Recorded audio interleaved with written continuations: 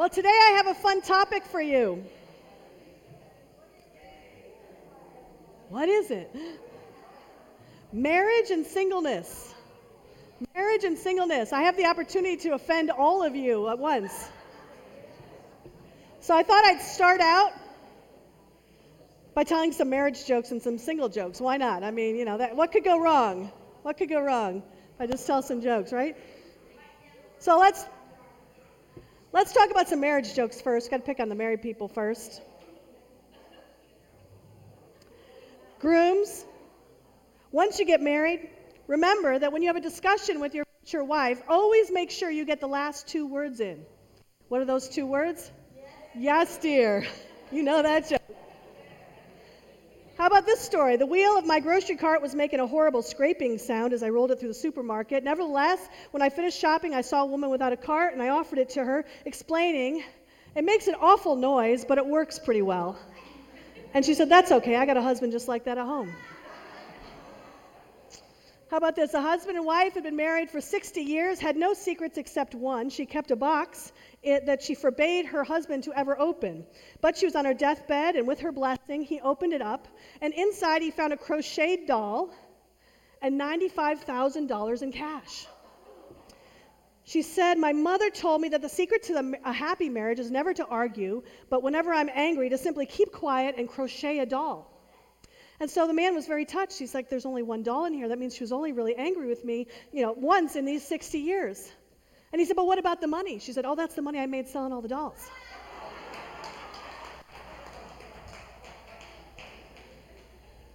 Okay, single people aren't exempt. I got a couple for you as well. I once heard someone say, I'm not single. I'm in a long-distance relationship because my boyfriend's a long ways off in the future. I'm so single right now that if I win a trip for two, I'm going twice. Jimmy Fallon does this thing. I don't know if you follow his hashtags, but he does hashtags where people write in funny responses to the hashtag. And one of the hashtags is hashtag why I'm single. So these are funny stories about why these people are single. The first one is, my girlfriend texted me asking if she had gained weight. I answered no in big letters on the text. But it auto-corrected the N to an M, and so it said moo. Hashtag why I'm single. I asked the cute guy if I could borrow his pen. When I finished using it, he smiled and held out his hand, and I thought, oh, he wants to hold my hand. I held his hand. Turned out he just wanted his pen back. Hashtag why I'm single. And the last one is a meme that I will put up here for anyone maybe more recently single. Should encourage you. It's called Single. It's the one that has the single. Stress is now gone, life's easier. That's the meme for being single. Maybe some of you can relate to that. Well, now I've insulted everybody, so that's what my goal was this morning, that we all love to make fun of being married or being single. You can take that down now. We like to make fun of that, but we're talking about a really serious couple of topics here, actually. Something that we don't often talk about in church, marriage and singleness. We're on our last week of our Fun and Family series, where we've been talking about how to love our families well. Chris did a great job last week talking about talking about how to love our children with the love that God loves us with, using him as our example. Beautiful, beautiful. If you haven't gotten a chance to hear that, you should listen to it online. But I'm going to go a different direction today and talk about marriage and singleness, and what does that look like in the church, and how can we support one another. And here's the thing, if you've been in the Christian church for any length of time over the last 50 years, you know that the overriding assumption seems to be that God must want you to be married. We're very marriage-focused in the church. We're very family-focused. That's the goal. Marriage is kind of held up as the holy grail. People are always asking, when are you going to get married? If a girl leaves college and she hasn't found her man yet, it's like, oh, we got to fix her up with someone. We got to get her married. God help the man who's over 35 and still not married. What's wrong with him? Why doesn't he snatch up all these Christian girls? I mean, let's go. Anybody relate to this? Any single people can relate to this. There's this urge to get everybody married, as if this is the most important thing. We have women in the church, usually women who love to play matchmaker and set up people and try to get them all paired off. And we do have a tendency to say kind of unhelpful things to single people, like, you don't want to grow old alone, do you? Don't you want to have children? As if it should be the primary goal of every person to be married and have a family. Now, I'm married and I have a family, and I think it's a great thing. So there's nothing wrong with being married and having a family, but it may interest you to know that this fixation in the Christian church on marriage and family is actually kind of a relatively recent phenomenon. Kind of started from the Reformation in the 1500s, this focus on it. And so I'm going to give you just a little bit of a history lesson here, because this is kind of fascinating to me. The focus on the family, the nuclear family, getting married, is really since the Reformation. Prior to that, from about the time of Jesus to the 1500s, the highest and holiest calling for a man or a woman was to remain single. These people decided to devote themselves to the Lord and remain single for when getting married, having children, and often became nuns or monks, but sometimes just devoted themselves to the Lord and service to the church. And the reason they did this is because they took very seriously the passage from 1 Corinthians 7, which we almost never read in church, but I'm going to read to you today. It's from 1 Corinthians 7, 32 to 38. It says this: I would like you to be free from concern. An unmarried man is concerned about the Lord's affairs, how he can please the Lord. But a married man is concerned about the affairs of this world, how he can please his wife. And his interests are divided. An unmarried woman or virgin is concerned about the Lord's affairs. Her aim is to be devoted to the Lord in both body and spirit. But a married woman is concerned about the affairs of the world, how she can please her husband.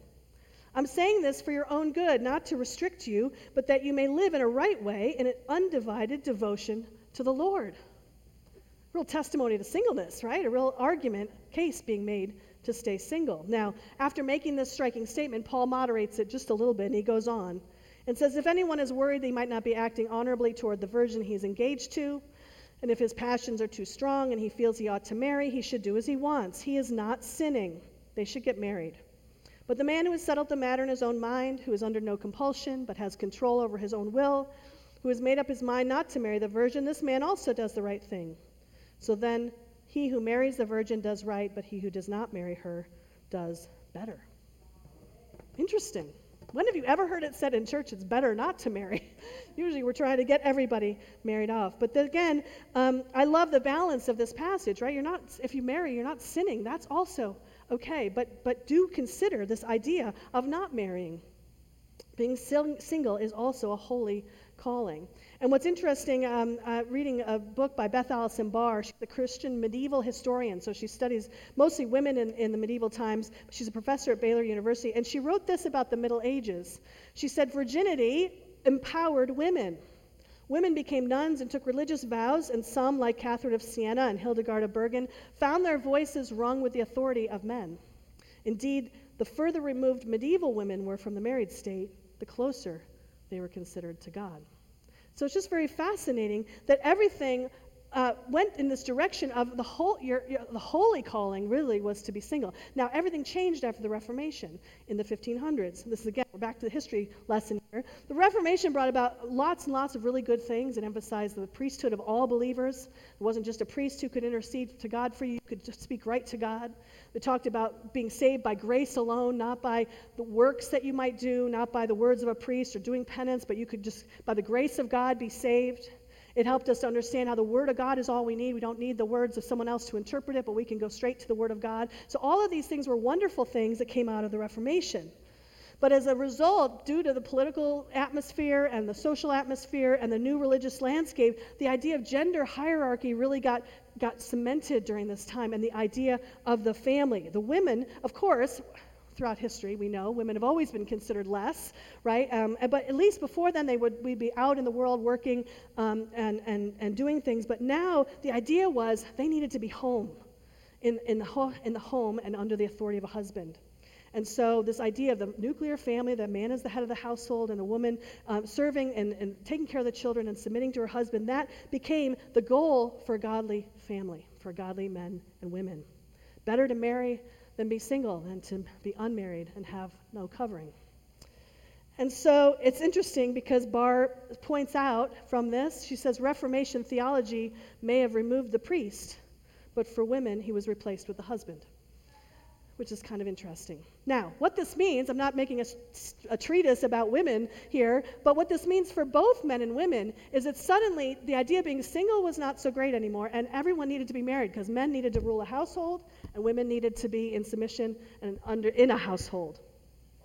And so the nuclear family became the center and the locus of church and of the community.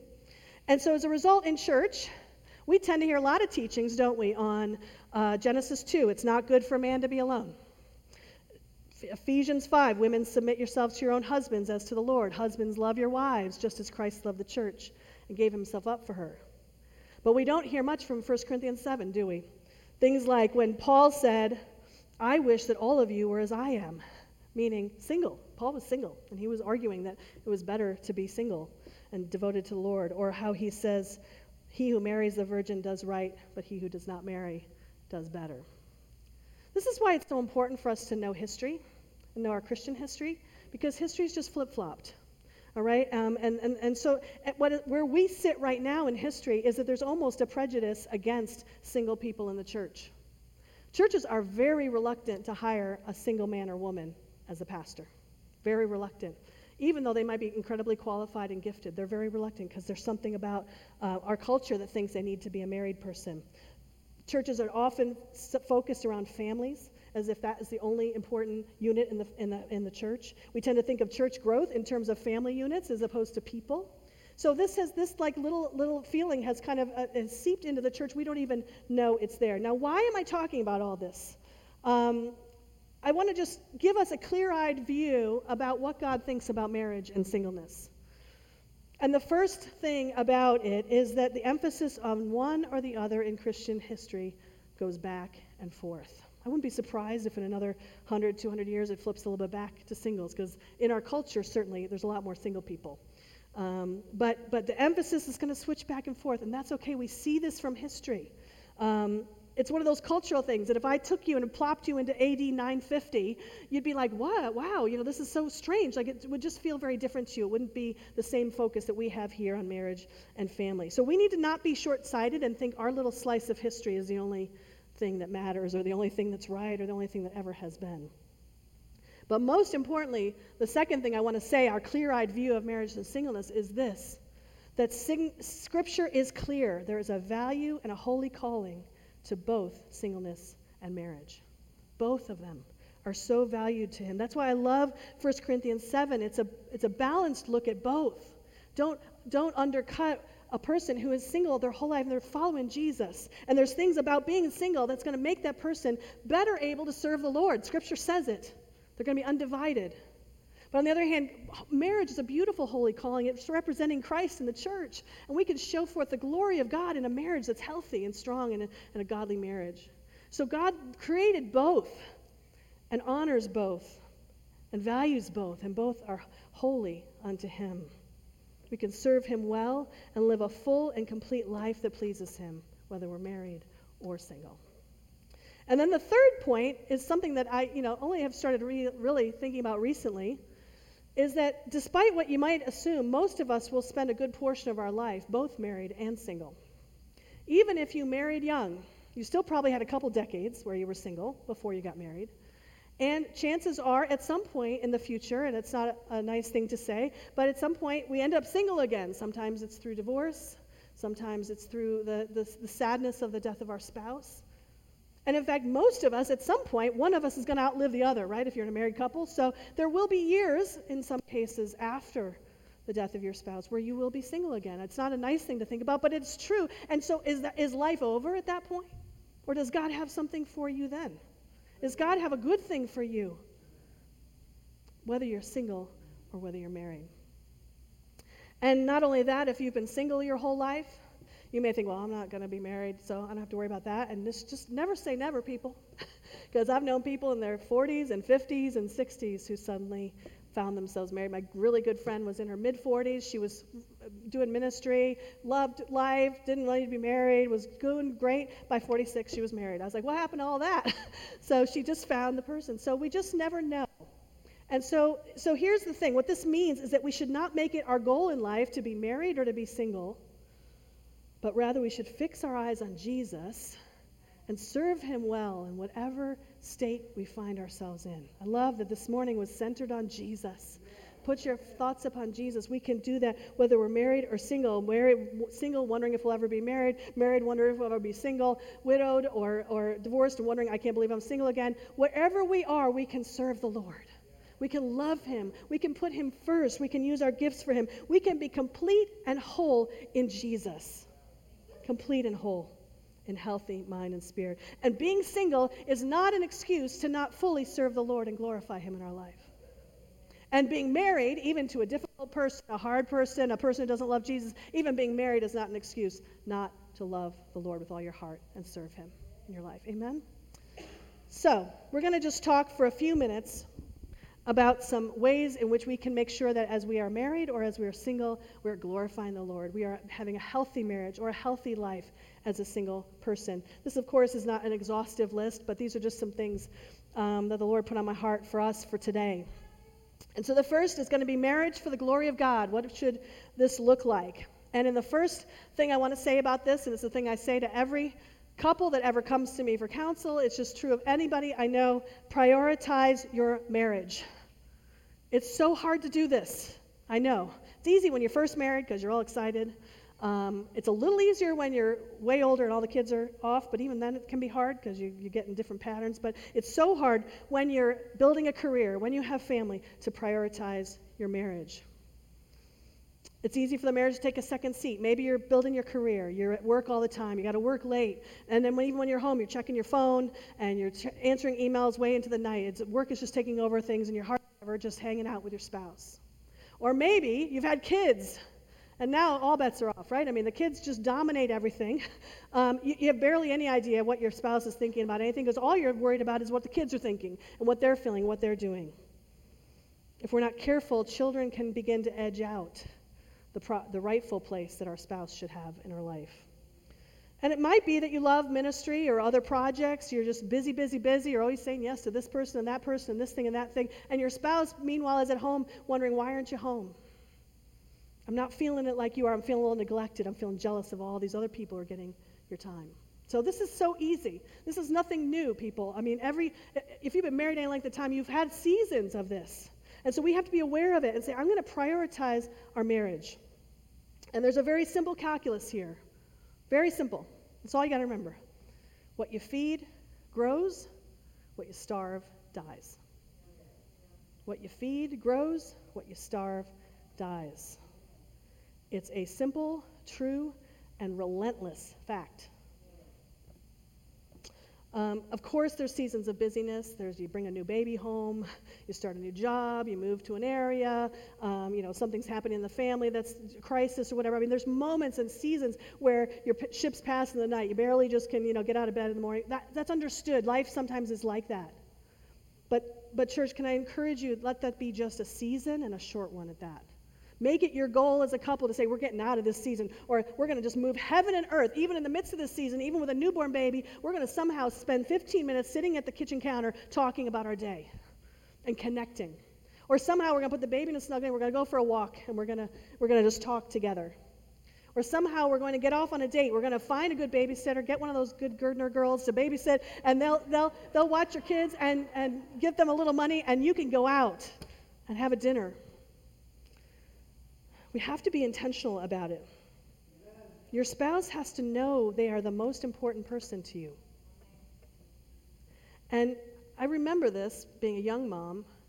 There were probably moments where I wasn't 100% sure my spouse was the most important person to me because my kids were so important to me, right? Kids take on a different kind of intensity in your life. All you can care about that they're happy.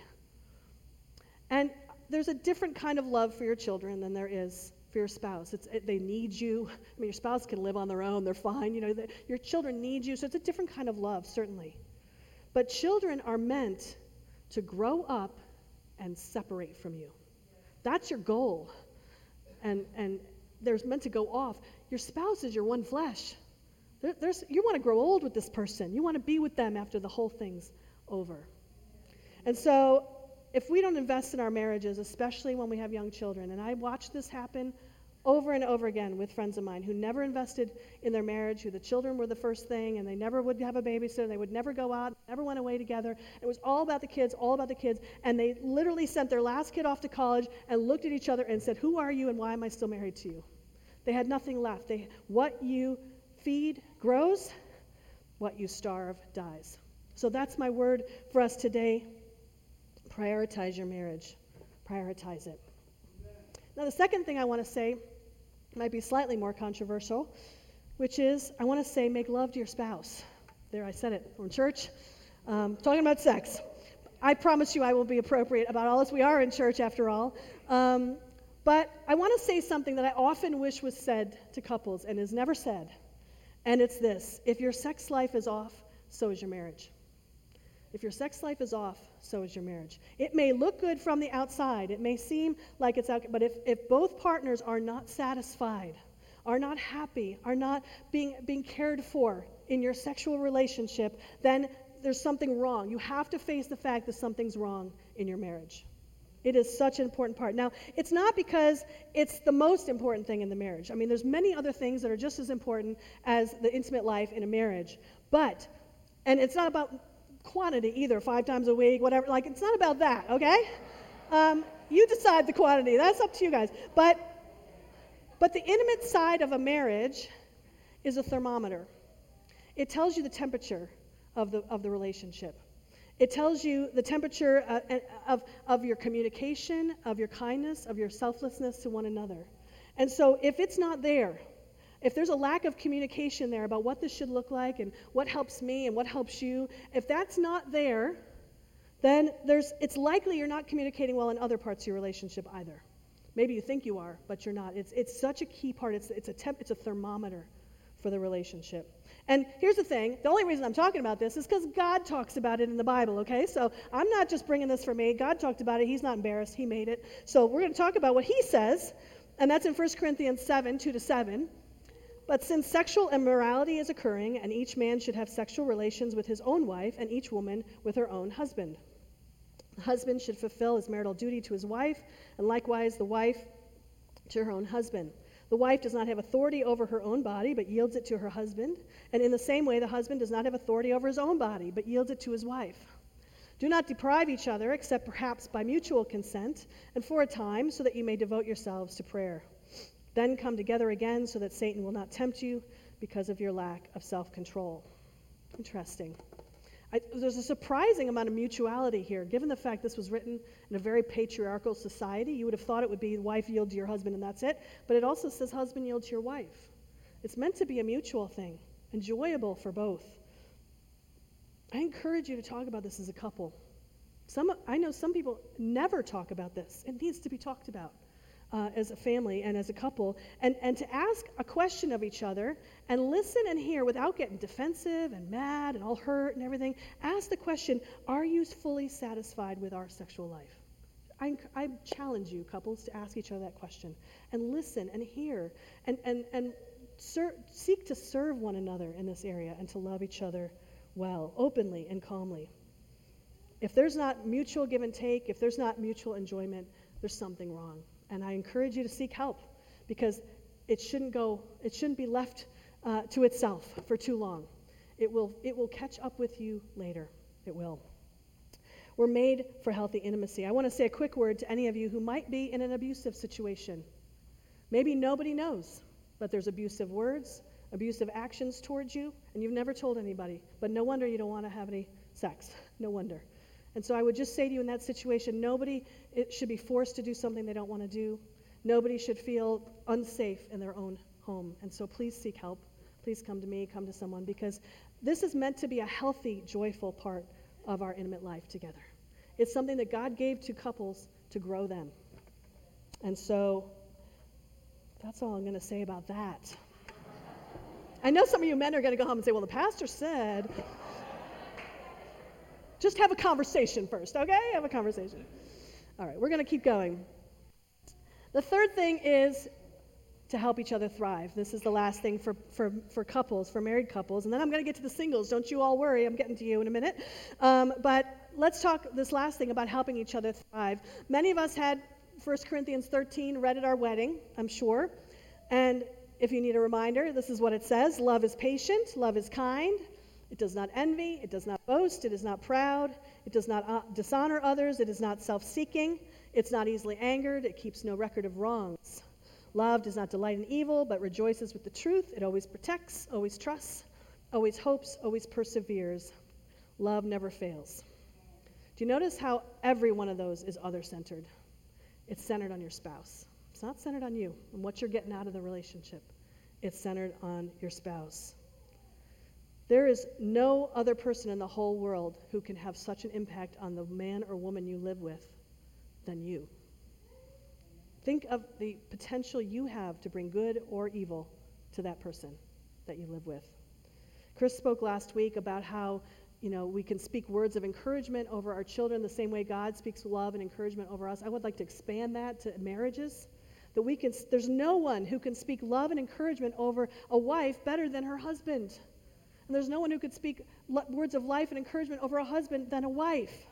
And yet how rarely we do, right? I mean, I mentioned this a couple weeks ago. We kind of give each other our worst, I think, sometimes in a family. The ones we love the best, we treat the worst, right? We're all nasty and impatient and tired and grumpy. And I just want to say, can we begin to speak words of life to one another? Can we begin to speak affirmation? Can we offer our best to each other, pointing out what they do well, encouraging them to take risks and to develop their gifts? You have incredible power to help your spouse thrive. It's all right in your hands. What are you going to do with it? What are you going to do with it? And sometimes we have to make it clear how our spouse can best encourage us. If you don't know by now, my love language is words of affirmation. I just love it when people say, good job, we love you, whatever. I just love all that because it just encourages my soul. And so, when Paul and I got married, we were in our 20s, early 20s.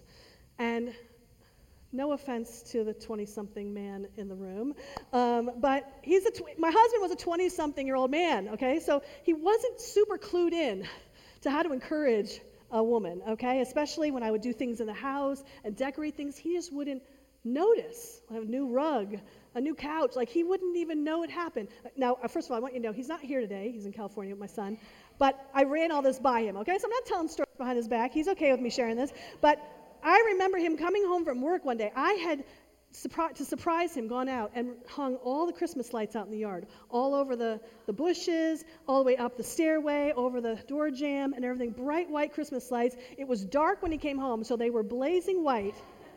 And he walks up the stairs, looking at his BlackBerry, I think it was at the time, looking at his BlackBerry, comes up into the house, and I'm all, what's he going to say, And he says, nothing. I'm like, what do you think? And he's like, about what? And I said, the lights. He goes, what lights? That was when I said, okay, put your briefcase down. We're going back outside. And I took it. But I had a choice in those early days of our marriage. And I had a choice. I could decide, I'm just going to pout about it. He didn't notice my lights. He never notices anything. I could just do things and see if he ever notices. And then he never did. And so then I could complain to my girlfriends. He just never notices anything. I always do everything for him. I could go my whole life like that. I know people that go their whole life like that. Or I could tell him what I need, and I could show him and train him a little bit to do what I need. And so I did. I took him out in the yard, and I said, I hung all these, and I had to get the ladder out for this. And and then, he loves me, and he wants to encourage me. And so he's like, oh, wow, this is really great. Thank you for doing this. He wanted to learn how to affirm me in a way that I could hear. And so over the years, of course, I don't have to remind him anymore. He notices things that I do because we have built that understanding together that this is what encourages me. So we have to communicate that. If I'd never communicated that, he would never know. So let's help each other thrive and bloom. Let's communicate what we need. Give what lifts the soul of our spouse. There was a line I said at Pablo and Rose's wedding. I'm so glad you guys are here today. Welcome. And I want to just read it to you, and I want you to imagine your name in it. I had their names in it, but I would like you to read it and think about your name and your wife or husband's name in it. Husband, you have a tender wife before you. Wife, you have a tender husband before you, with gifts and talents that need to be expressed, and desires and dreams he or she barely even dares to speak. Help her, help him to thrive and bloom. Amen. So now I'm going to spend just a few minutes talking about singleness. Obviously, I'm not single. I haven't been single for a really long time. So this is not really coming from my own personal experience. But I have counseled many, many, many people and listened and befriended many who are single. And here are a few things that have helped them. The first thing I know is that it is hard sometimes to be single in the Christian world where everything is focused around families. And it feels like you're not quite there yet, haven't made it until I finally have this spouse. And I want to just bring us back to the scriptures. Scriptures could not be more clear. As a single person, you have a gift. You have a gift of freedom to do what God is calling you to do. So invest in God's calling in you. He has a calling on your life. 1 Corinthians 7:32 and 34. Let's remember what it says. I would like you to be free from concern. An unmarried man is concerned about the Lord's affairs and how he can please who? The Lord. An unmarried woman or virgin is concerned about the Lord's affairs. Her aim is to be devoted to the Lord in both body and spirit.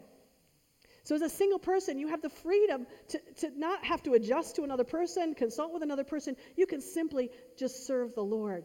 And that is a blessing. It's a freedom to pursue what God puts on your heart. I pray that this verse is a blessing to you if you're single this morning, that it lets you say, I'm going to take some risks. I'm going to invest in myself and what God's putting on my heart. I'm not going to wait around till the husband or wife comes. I'm going to do it because God has put you in a place where you're unencumbered. And so praise God for that. And like I said, many of us might be there sooner than we think. So we just pray that is something that's an encouragement to you. A good friend of mine who spent many years single wrote a book that's called The Wait, and it's an encouragement to single women. And the first chapter of the book is called You Have a Destiny Bigger Than Marriage. And I love this because unlike what we tend to think is the marriage is the end goal, actually God has a destiny for you. And it may or may not include marriage. May include marriage, may not include marriage. But you have a destiny. God has a call on your life, a destiny for you that does not have to do with whether you have a ring on your finger. And so a spouse is not going to give you that destiny. Is not going to give you that purpose or meaning. It's good to remember even as a married person that your spouse is not what gives you a calling from God. God does this work deep inside of us. We each need to be seeking the Lord for what He's calling you to do. So married or single, invest in what God is calling you to do. You're complete in Him. He has plans for you, plans for hope and a future. He's given you gifts and talents for you to use for the kingdom of God. Every single one of you. And I don't care how young you are or how old you are, how long you've been single, how you became single. God has a plan and a hope and a future for you. Invest in it. Invest in it.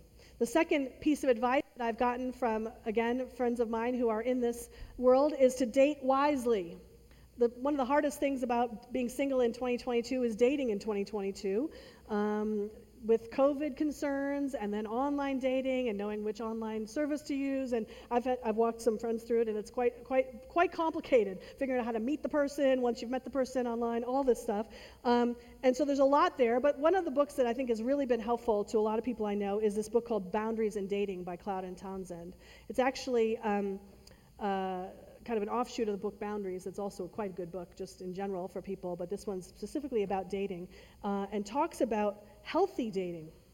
I don't know anything about that. When I was dating, I was a teenager. It was not healthy dating, but to date in a healthy way that maintains the dignity of both people, that is healthy for both of your souls, is so key. And I love the questions that they pose in the book. It says this: the question is not whether or not you're dating. The questions are, who are you in your dating? And who are you becoming in your dating? What is the fruit of your dating for you and for the people you date? How are you treating them? What are you learning? It's really other-centered. It's a lot like 1 Corinthians 13, right? Even in a dating relationship, to treat others with that kind of love, that kind of other-centered care. And then these questions, of course, should inevitably lead to other questions like, how does dating this person affect my spiritual life, my soul? Am I getting closer to God through this person? Or am I actually being pushed farther away? It's a key question to ask as we're dating. Do they share my faith? Can we be on a journey together with God? I remember when Paul and I were dating, we seriously asked ourselves the question, would we serve God better together or apart? Because if the answer was apart, then probably we shouldn't get married. And we were sort of listening to that 1 Corinthians 7, right? Is it something about us being together that will be a better dynamic to serve the Lord? So we decided it was, but It's a good question to ask when we're dating and considering marriage. So all of this goes under the heading of dating wisely. I've seen so many friends who struggle with this. They get themselves into long-term relationships that they knew from the start were not going to be good. The person wasn't a Christian or had lots of issues and all kinds of things. And so I just encourage you to be in accountability. Have friends who will speak life and truth to you, who you'll listen to. And I believe that if we're fully convinced that we are whole and complete as we are, if we are convinced that God has blessed the state of singleness as much as he blesses the state of matrimony, then we can be eyes wide open when we're dating. We can ask the Lord, what would you have for me? What's the best that you have for me? And seek that in our dating. The last thing I want to say for those of us who are single today is to seek community. And this is also something I hear consistently from my single friends, is that one of the hardest things about being single is that you don't have built-in community. When you have a family and a spouse, you have that person that you come home to. And so often that makes couples and families very insular, right? Because we don't bother to find community elsewhere. That's something that couples and families need to work against. But as a single person, it can be hard, right? Someone to talk to at the end of the day. And so that can cause loneliness. It can cause us even to withdraw further into ourselves. And I found this is interesting. I saw a study by the Pew Research in 2020 found that 1/3 of the U.S. population is single. I thought that was astounding. Single meaning not married, not living with a partner, and not even in a committed romantic relationship. 1/3. That's a lot. What that means is that you are not alone. If you're single, there's a lot of you out there. And so be encouraged that there's others going through what you're going through. There's many even in our church who are single and for various reasons. And so I just pray that you would look for each other, that you would encourage one another, and know that you are not alone and you're part of this community, that we love you, that you are welcome here, that this is your family, and that we want this to be a family for all who come here. Which leads me to my final point here, which is that no matter we're married or single, our job here as a church body is to build community that welcomes everybody. We talk a lot about welcoming, right? But that means welcoming of everyone, whether they're single or married or a single parent or recently divorced or widowed or married with lots of kids or with a blended family. All of these permutations are what we have in this place, and how beautiful is that? We're all here for one another to be in community together. And so families, I want to encourage you, reach out to the single people around you, whether in the church or in your neighborhood. Fold them into your community. Don't become so insular in your own nuclear family that you forget to build community outside of your own family. This is the meaning of that beautiful psalm. God sets the lonely in families. See, we're a family because we're blood brothers and sisters. We're joined together by the blood of Jesus. And so we are adopted into his family. We're all brothers and sisters here. Meant to support one another, meant to love one another, meant to form relationships, meant to go to coffee together, meant to go on a walk at the park together, meant to spend dinners together or evenings watching a movie. Reach out to each other. Let's take care of each other. Look around. Ask God, who are you speaking to me about? Who can I love? Whether it's a family, whether it's a single, or anything in between. And so what I said at the beginning of the message, at the end of the day, we keep our eyes on Jesus. And we serve him fully with our full heart, whatever state we find ourselves in. Whatever state we find ourselves, whether married or single, we can be complete and whole in Jesus. You are fully loved, fully complete. There's nothing missing from you. You are full, complete in Jesus. God has set apart both states of marriage and singleness as a holy calling, blessed by him and sustained by him. And so I want us to be a church that welcomes one another, that creates that kind of community. And so I want us to pray for a moment, but then I'm going to do something a little different for communion. So I just want you to kind of get ready. We're going to go into a time of communion. And rather than come up in lines for communion like normal, what I'm going to ask you to do is get into little circles of about 10 to 12 people. And don't hold hands. We want to keep things safe, COVID still.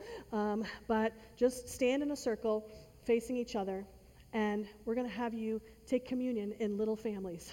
Don't just stay with your only family. Pull in other people who are not a part of your family, but about 10 or 12, and get in circles, and we're going to take communion like that together. So let's just open, first of all, in a moment of prayer. Father, I just ask you to be with us today, Lord, as we speak about our state of marriage or singleness, as we think about how we feel about that, Lord, if we are struggling, if we're frustrated, if we're sad, Lord, we give you those feelings, Lord. We know that you know exactly how we feel.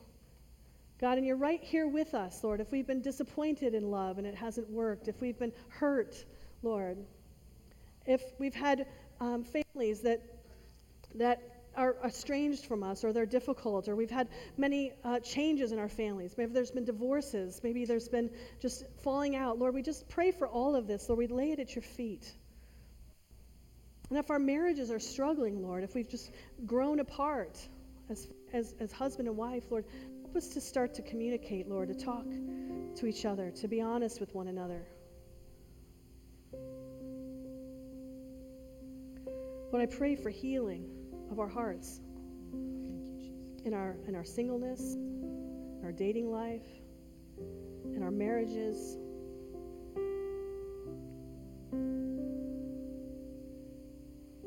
You can do it, Lord. Strengthen us to be healthy and whole, mind, body, and spirit.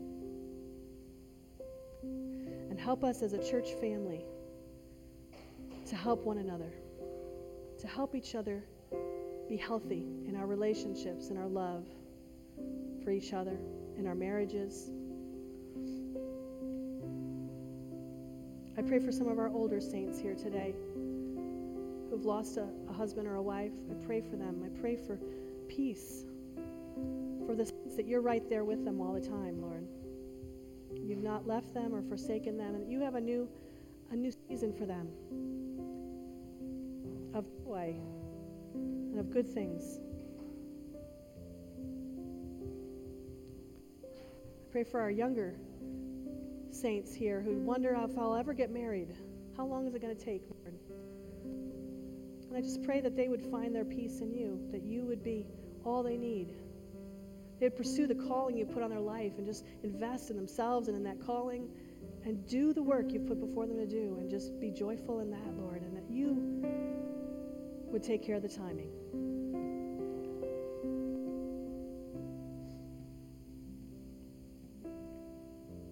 Just take a moment. Just talk to Jesus.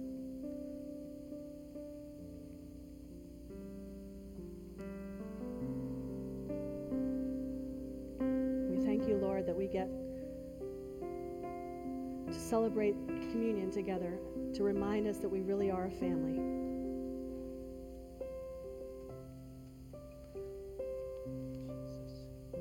It's good. We really are a family.